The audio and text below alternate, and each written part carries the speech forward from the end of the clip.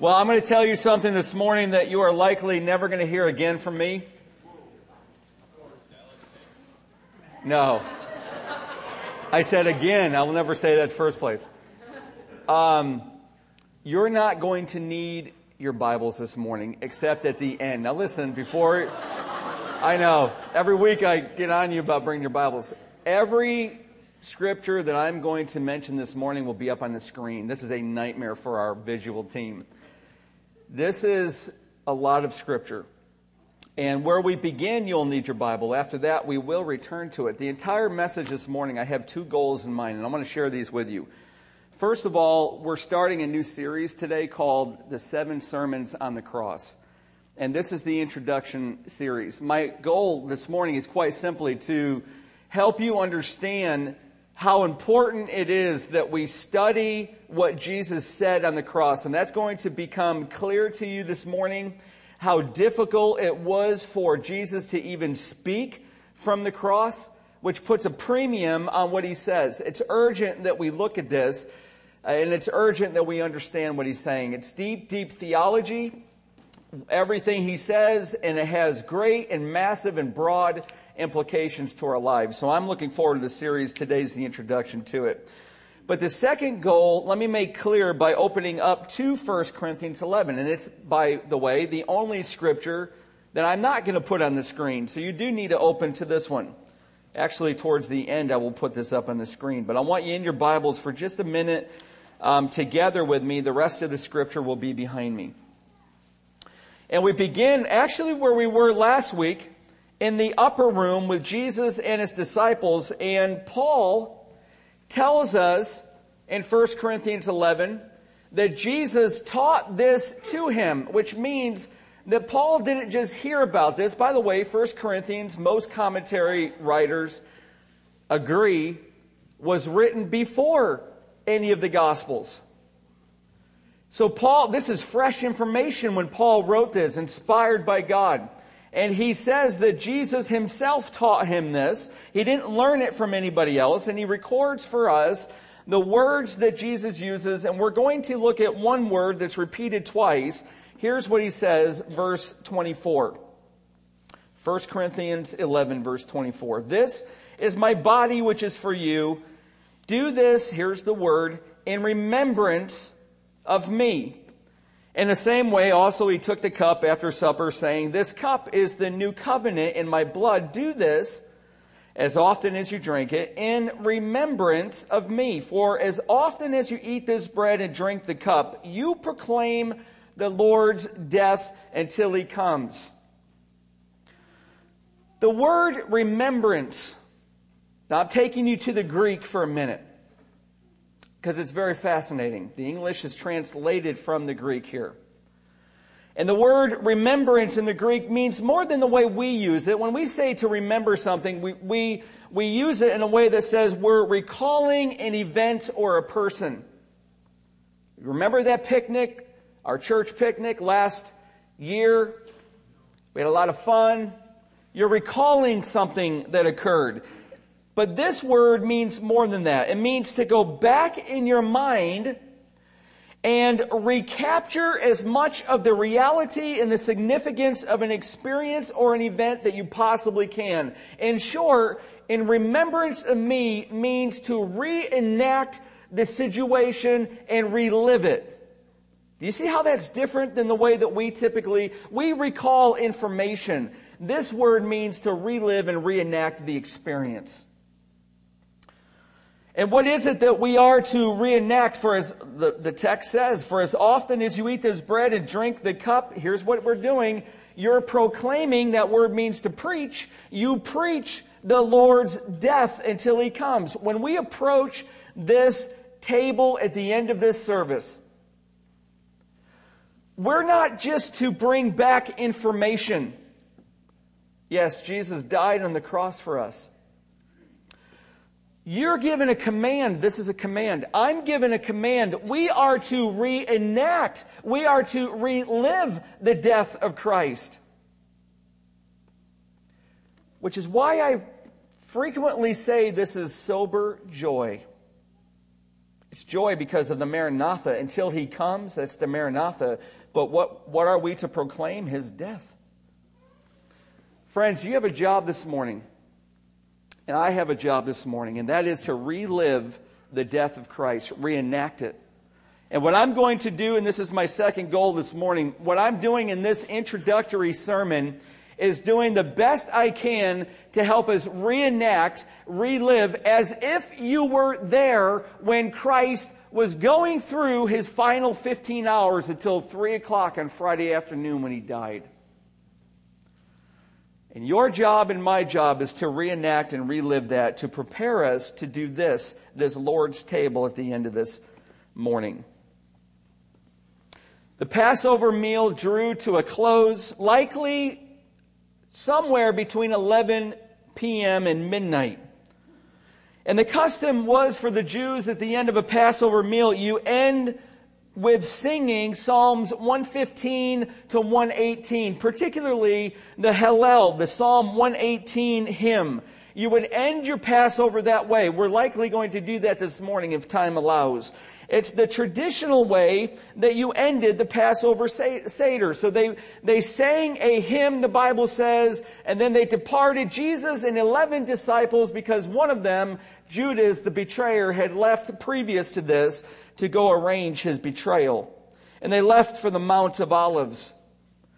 And Jesus probably led them on a route that would direct them through the city, through the southern end of the Temple Mount. And I want you to imagine, and listen, this is how you relive this. You're there. Have you ever been in a citywide celebration before? Maybe New Year's Eve in New York City. Or in my little town where I grew up, we called it Admiral DeRuyter Day. We celebrated the admiral from Holland who founded our town, and it was a citywide, town-wide celebration. The entire town was alive. I want you to imagine walking through Jerusalem. You're one of the 11 disciples. And according to Josephus, there's 2,700,000 Jews that would cram into that city, that walled city of Jerusalem during the Passover. Almost 3 million. And they're there to celebrate. They're there to celebrate one of their most joyous festivals that they had in their calendar. It's a city that's alive. It's a city that is up late into night. Fathers, listen, fathers, you're telling your children the stories and your children are clamoring. Can you tell us one more time, how did God deliver our forefathers and foremothers from Egypt? That's what all this is about. Lights are lit all over the city. It's exciting. People are up getting ready to even celebrate the following day's feast. And to walk through that city, to walk from where they believe the upper room is to the Mount of Olives, about a 3/4 mile walk, taking nearly 30 minutes to get there. And on their way, Matthew and Mark both tell us, shortly before midnight now, Thursday evening, Jesus tells them, he turns to his 11 disciples and he says, you're all going to desert me. And Peter's arguing very vocally, we'll never desert you. I won't leave you. I will stay with you even if I have to die. And Jesus says, you're going to leave me. And they likely exited through the Shushan gate. The Shushan gate was the eastern gate. By the way, that's the gate that Jesus rode through on the donkey just days before. And they exit through this gate. By the way, the Muslims have taken that gate and they have boarded it up. And they have built a cemetery right there because they don't want the Jewish Messiah coming back, and they don't think that the Jewish Messiah could touch a cemetery. So they've boarded it up. But that's precisely what Scripture says, is that Jesus, when he does come back, will come through that gate right into the city. And they go through that gate and they go down the Kidron Valley, the slopes. And there at the deepest point of the valleys was called the Kidron Brook. The Kidron Brook by this point, with what Josephus again tells us, 250,000 lambs being sacrificed and all that blood collected in bowls and thrown down the conduit behind the altar to flow under the walls of Jerusalem down into that brook. He says that the brook would turn red for days. So crossing this bloody, spring-swollen brook goes Jesus and his disciples up over to the Mount of Olives, which is covered with olive trees. And at the base of the Mount of Olives is what's called the Garden of Gethsemane. Gethsemane meaning oil press. You see, they would shake the branches of these trees and collect the olives and bring them down the slopes to this press. And they would make from those olives cosmetics and cooking fuel and oil for their lamps. And every grain offering that they offered had to have olive oil that went with it. Olive oil had a lot of uses. And they made their way into Gethsemane. By the way, the Bible says that during the last week of Jesus' life, every evening he went out into the Mount of Olives. They went to the Garden of Gethsemane. It wasn't infrequent. It was very common in the packed city of Jerusalem. You couldn't grow a garden in the middle of the city. So the inhabitants owned land and property outside the city on the lush, fertile slopes. And that would be their garden. And this is one of those gardens. And Jesus frequently made his way to this garden for a retreat. And it was nearing midnight when he leaves 8 of his disciples. He takes Jesus, he takes John, and he takes James deeper into the garden. And then he leaves them there and he goes, what the Bible says, a stone's throw even deeper into the garden. And he begins to pray. And he begins to prepare for what was to come in just mere hours. The awful reality of bearing our sins upon his soul. And the Bible says that he was deeply distressed. You know what that means? It could be translated terrified surprise. Now, let's take a brief time out. Because I know as well as you know that while this stuff is informationally rich, it is interesting, it doesn't mean it's going to get to our hearts. So if you want it to get to your heart, you've got to get it to your heart. I don't have that power. So I want you to think this is God in flesh, who is in terrified astonishment. Because he just looked into the cup that he was going to drink. The cup throughout Scripture is symbolic of God's wrath. He is looking into the cup of God's wrath that is about to be poured out on him. You see, fathers, if you go to the temple with your lamb that is going to be the sacrifice for yours and your family's sins, and you're going to cut the throat of that lamb with a knife that the priest gives you. That will be your job. But before the priest hands you that knife, he will instruct you, place your hands on the head of that lamb. And by doing that, you are symbolically taking your and your family's sins and transferring them to the head of that innocent, spotless animal, and you're taking the innocence of that animal and symbolically transferring it to you and your family so that you can now stand freely before God. And the Father was about to take the sins of us. Can we be a little more personal? He's taking your sins and my sins. And he's about to put his hands on his son's head at noon on Friday and transferring all of our sins to his account. He's never touched sin. This is God. He's holy. And he sees the mammoth scope of our sins that he is going to drink to the last drop. And he is in terrified astonishment. In fact, so bad that Luke says he fell to his knees. Listen, this is God. Falling to his knees. Can you imagine God falling? Period. God falling to his knees in terrified astonishment. Matthew writes, no, he dropped to his face and he began to bleed.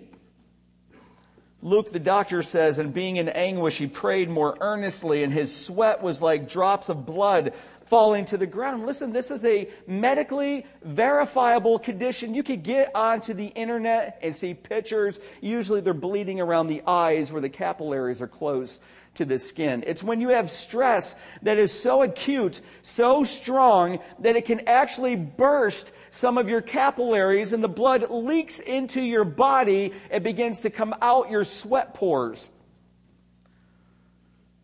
Hematodosis. He's bleeding drops of blood. They're falling to the ground from God's body in terrified astonishment. And he goes back 3 times. He sees his disciples. They're filled. They're overwhelmed, the text says, with sorrow. They finally get it. They finally get that Jesus really meant it when he said he's going to die.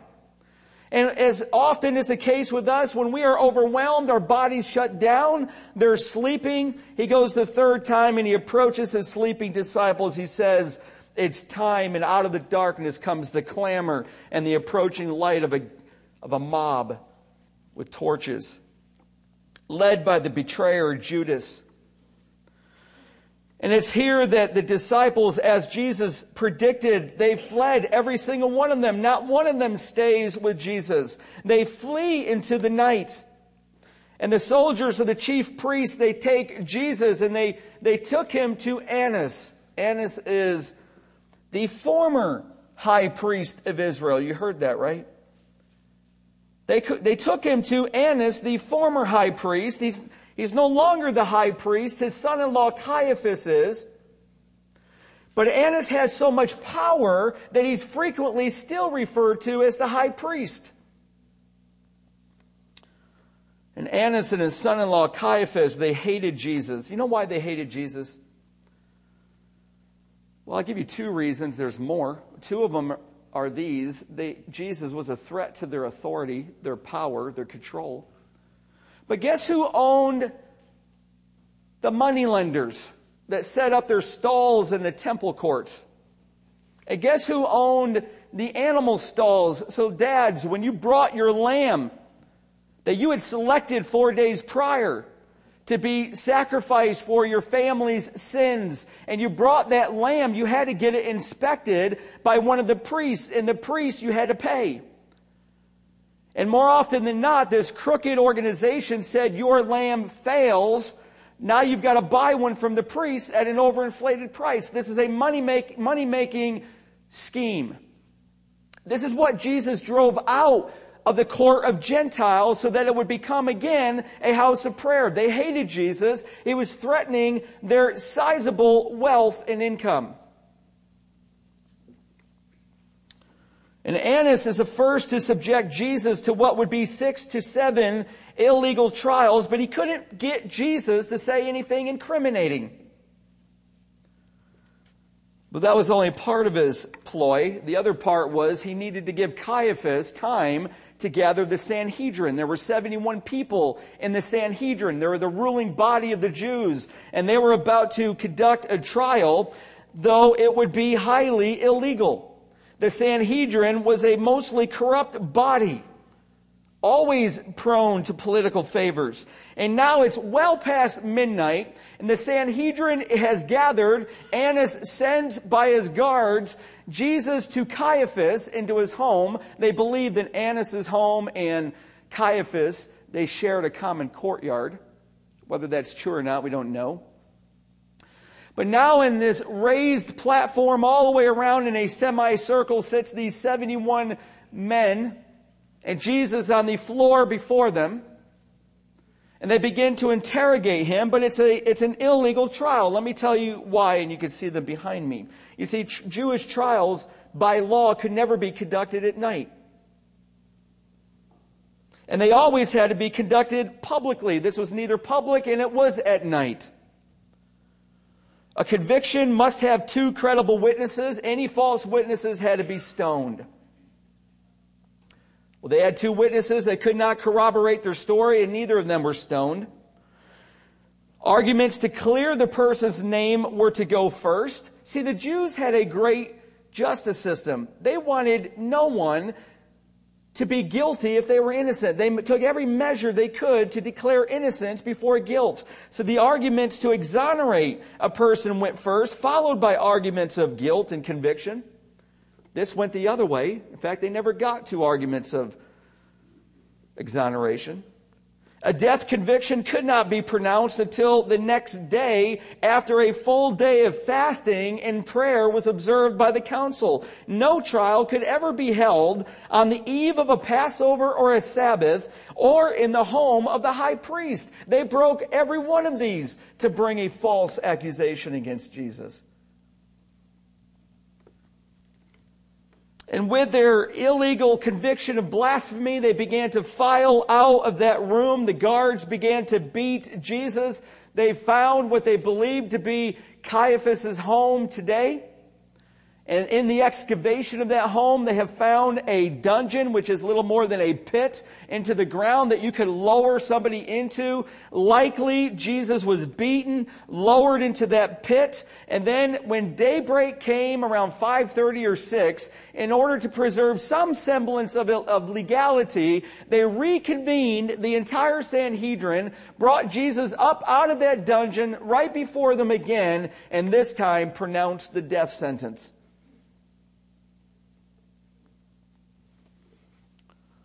Rome didn't give the Jews permission to carry out the death penalty, only on one occasion.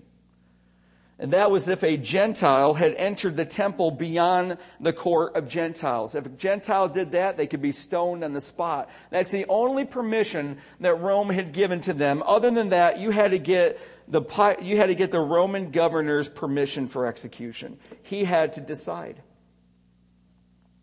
His name was Pilate, the Roman governor. And he was there during the festival. He was there to ensure civil peace. You've got almost 3 million Jews. You don't want civil unrest. You don't want the beginnings of rebellion, which is commonly happening when you're all there and some seditionists are seated among you. So Pilate is there to ensure civil peace. And notice now, John says, that the Sanhedrin, the council of the people, they wouldn't enter Pilate's palace. There's a reason for this. And I want you to think of this. They had a 2-hour slot of time to sacrifice the lambs for the Passover.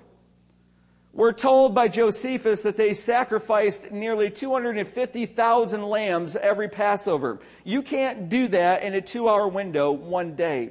And what they had developed, according to John MacArthur and others, and I think this makes a lot of sense, is that the Judean Jews, the Jews around Jerusalem, they celebrated the Passover on Friday, while the Galilean Jews, that would be Jesus and all but Judas and his disciples, celebrated the Passover on Thursday of that year.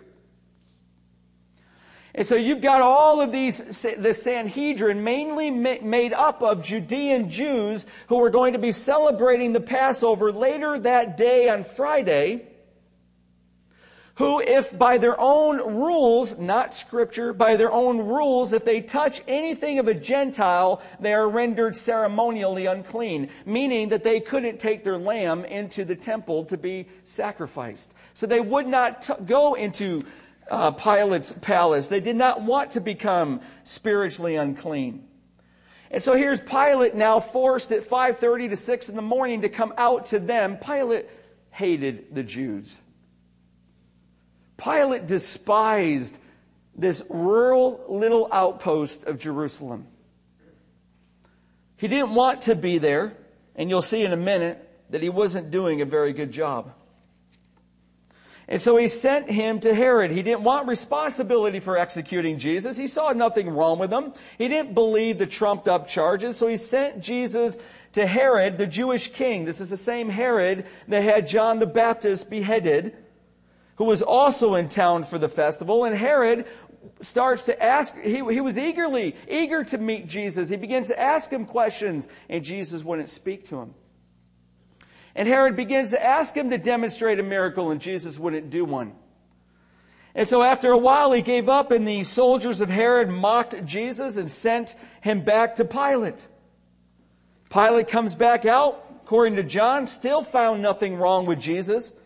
tries to set him free, but the Jewish crowd, the Sanhedrin, the soldiers are pressuring him to give Jesus a death sentence. Now, you might be wondering, this is Pilate.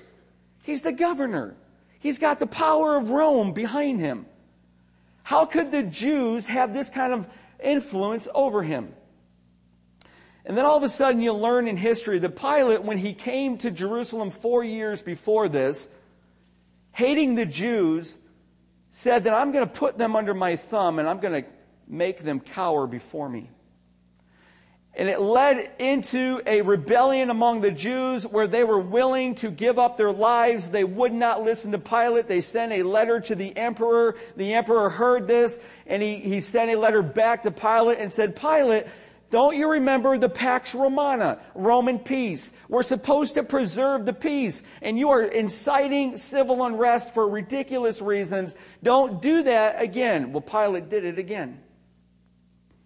And again, the Jews sent now an emissary to Rome with what Pilate was doing, and the Roman emperor now was related to Pilate, said, enough is enough. If you do this again, not only will you lose your governorship, you will be killed. Do you see now the pressure politically that Pilate was under? If the Jews send another letter to the Roman emperor, it's the end of not only my power here, it's the end of me in all likelihood.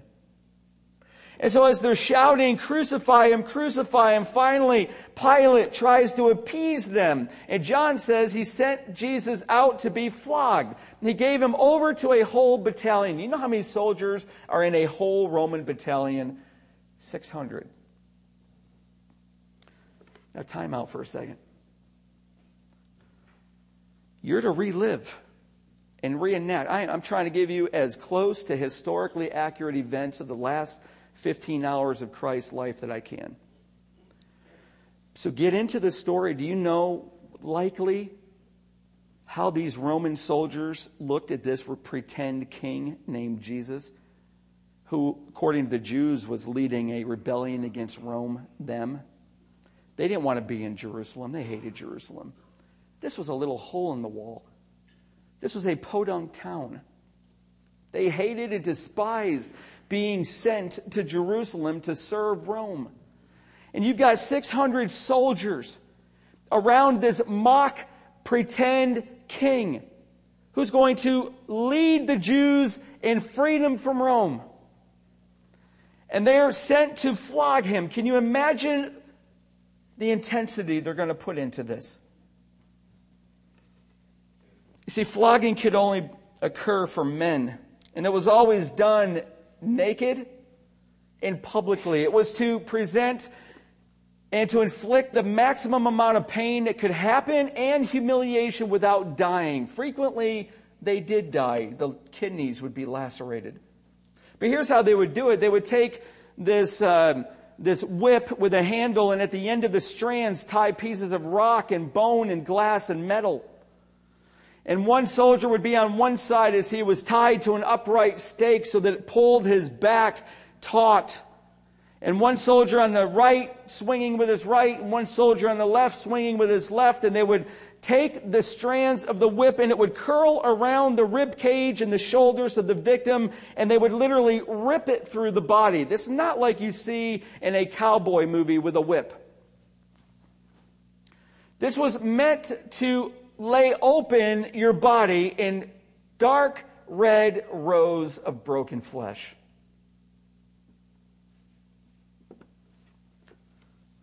Bloodied and torn, 39 lashes. They believe the 40th usually killed somebody. Bloodied and torn, Jesus was brought back to Pilate, his clothes put back on him. And still the Jews cried for crucifixion. And Pilate's own wife came to him and said, I've had a dream, don't kill this man. Yet the political pressure was too great, and Pilate finally caved into the pressure of the Jews. And he ordered Jesus to be taken away and crucified, though he knew he was innocent. And again, Matthew says, the 600 soldiers took him, the whole battalion, and they stripped off the clothes off of his congealing body, ripping the clothes from the scabs that were beginning to form. And they put onto him a purple robe of royalty. And they took what was indigenous to that area, a thorn plant, and put it into a crown with 1.5 to 2 inch long thorns. I've got one in my office. I should have brought it down. Needle sharp. It jammed it onto his head and put a reed staff into his hand to humiliate this pretend king. And then they took the staff out of his hand and spitting on him, they hit him over the head with a reed staff, driving undoubtedly those thorns into his skull. And at the end of that time, they began to lead him away to be crucified. John says he bore his own cross, but yet at some point, Simon the Cyrene was called from the crowd. It seems clear that Jesus could not bear that upright post all the way to the site of crucifixion. You see, the Romans didn't invent crucifixion. The Persians did. The Romans perfected it. And what they did was they always crucified somebody in the most public place possible, because this was how they maintained the Pax Romana, the peace of Rome. You want to rebel against Rome, then this is your future. And it was designed to be the maximum, most lingering pain possible in an execution.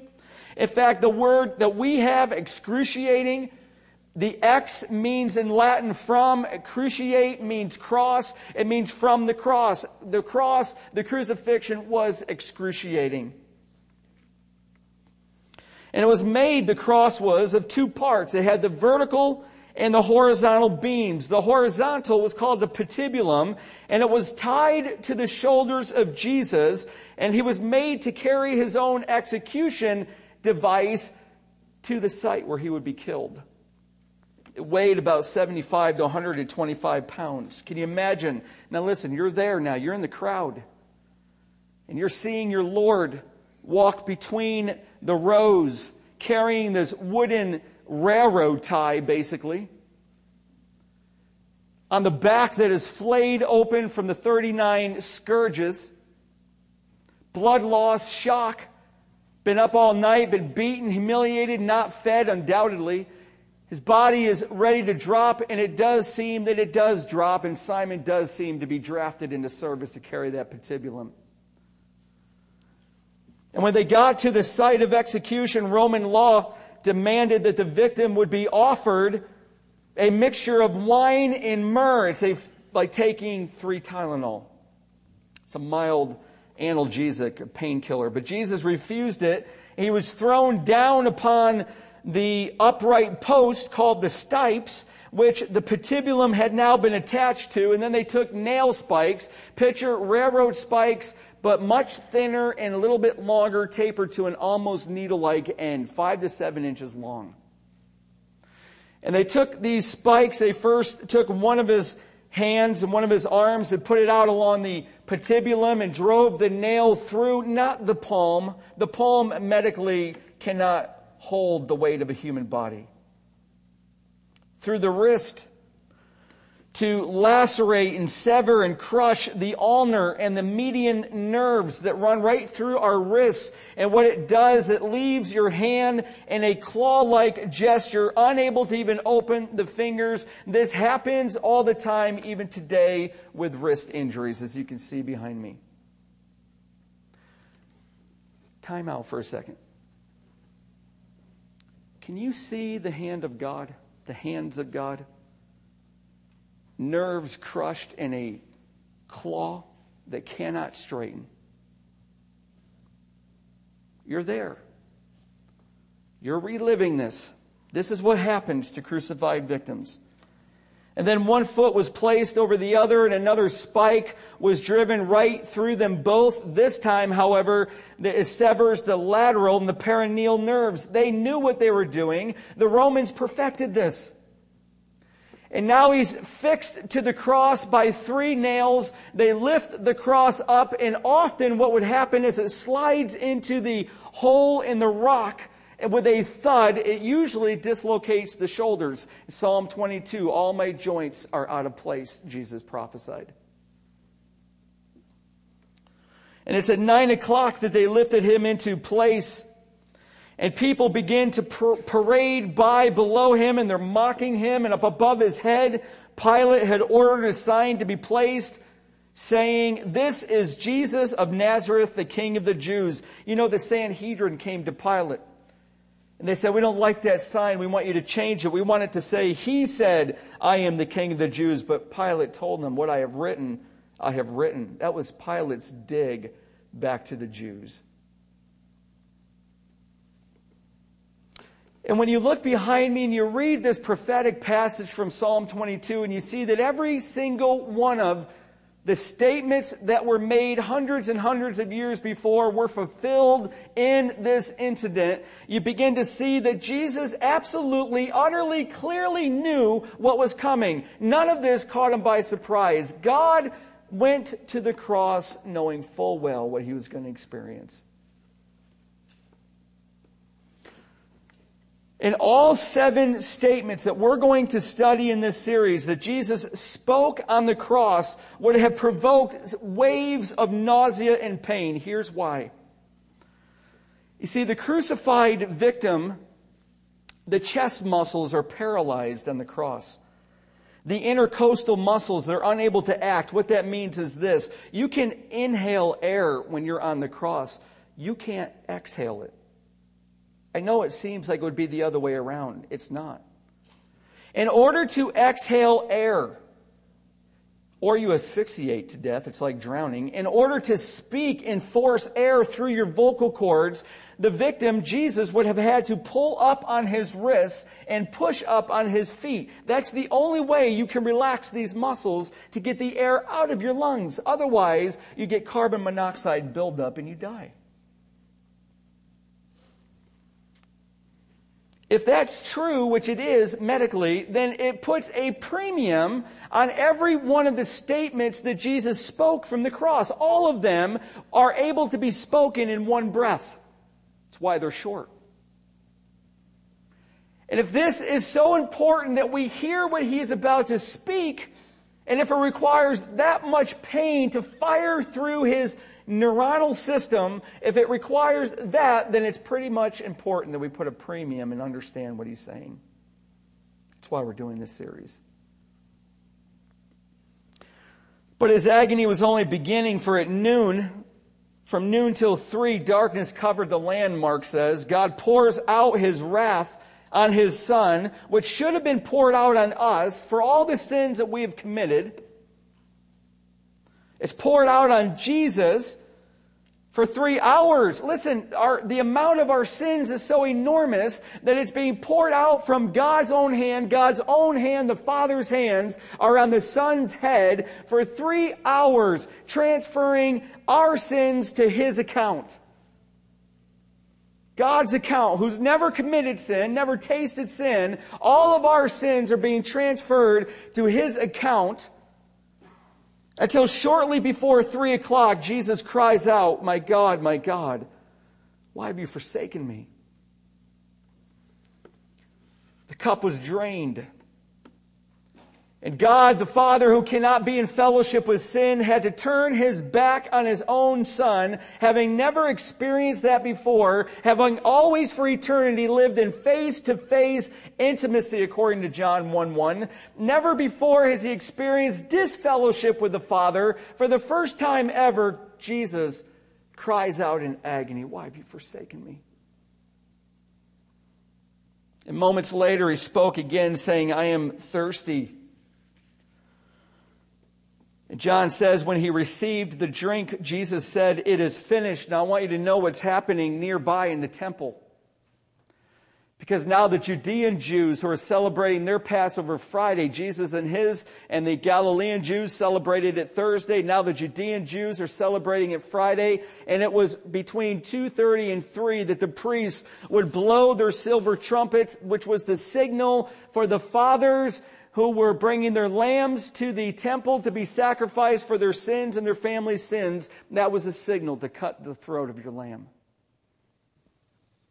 And likely this coincided, it is finished at the same time those trumpets began to blare.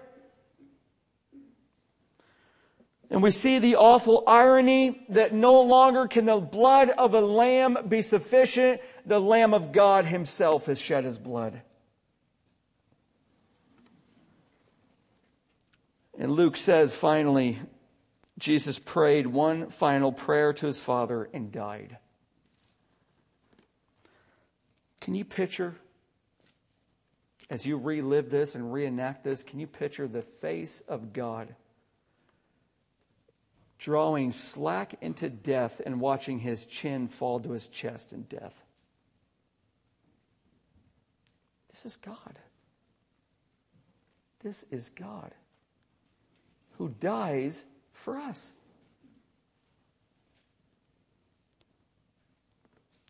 The Romans knew what they were doing. Pilate received from the Sanhedrin a request, "Can you please hasten the death of Jesus and the two prisoners on either side?" There were three of them crucified. Because our Sabbath is coming, we want their bodies off the cross. So Pilate gives the order to the soldiers, and they go to perform what's called crucifracture. They take a sledgehammer, and they break the legs of the crucified victim so that they can no longer push up and no longer relax those muscles, no longer exhale, and they die of carbon monoxide buildup within minutes. They do that to the two prisoners. They get to Jesus and they find that he's dead, but they've got to verify this or their own lives are on the line. So they take a long Roman legionnaire's spear, which has an 18 to 24 inch head that tapers to a needle-like point, and they thrust it through his rib cage into his lung, and out flows blood and water, which to every Roman who perfected the art of crucifixion knew that person, that was a sign of death. Either from cardiac rupture or cardiorespiratory failure. Let me tell you what Dr. Truman Davis writes.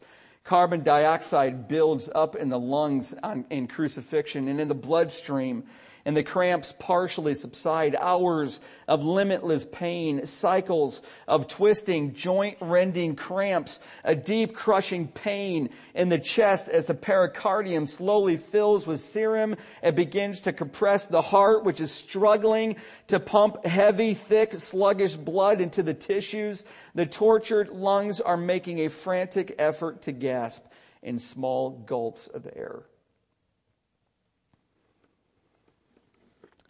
Outflows blood and water. Jesus was confirmed dead.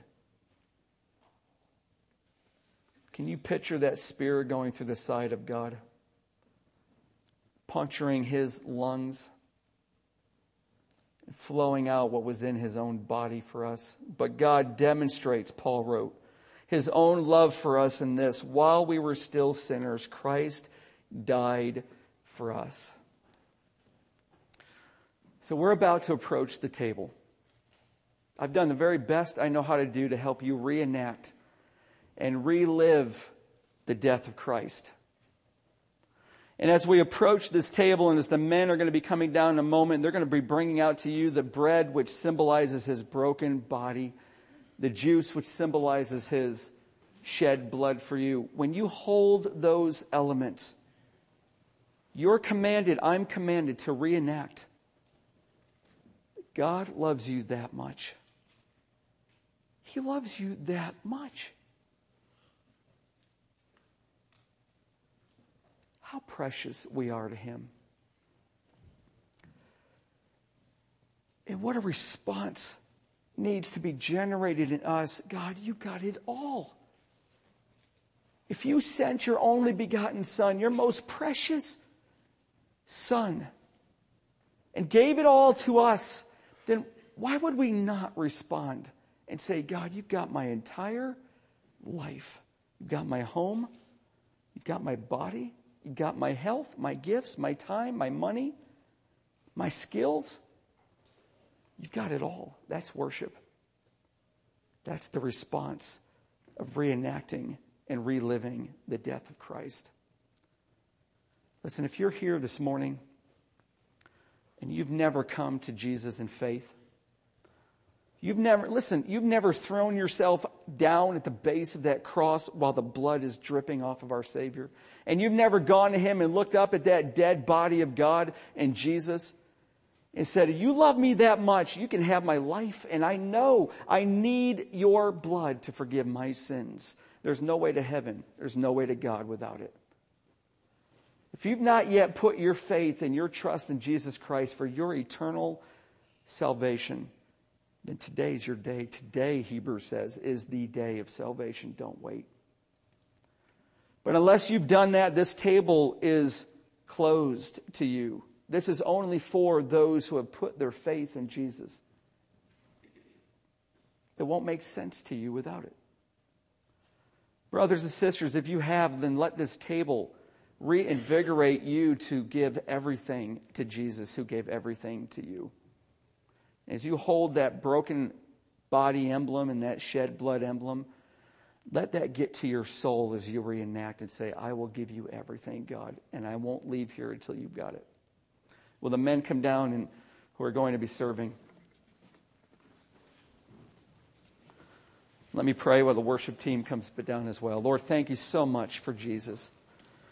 Thank you for demonstrating your love for us, your kindness to us. Lord, we are undeserving. We were at war with you, not one of us. We might think that we wouldn't have been yelling out, crucify you, but Lord, our unsaved hearts were yelling that out. We didn't want anything to do with you. Till your grace turned us towards you. What A.W. Tozer calls prevenient grace. God, thank you for that grace. Lord, may we not yell, crucify. May we yell, you are our Lord and our Savior. And we will serve you with everything we have for the rest of our lives. May we encourage one another to that end in Jesus' name.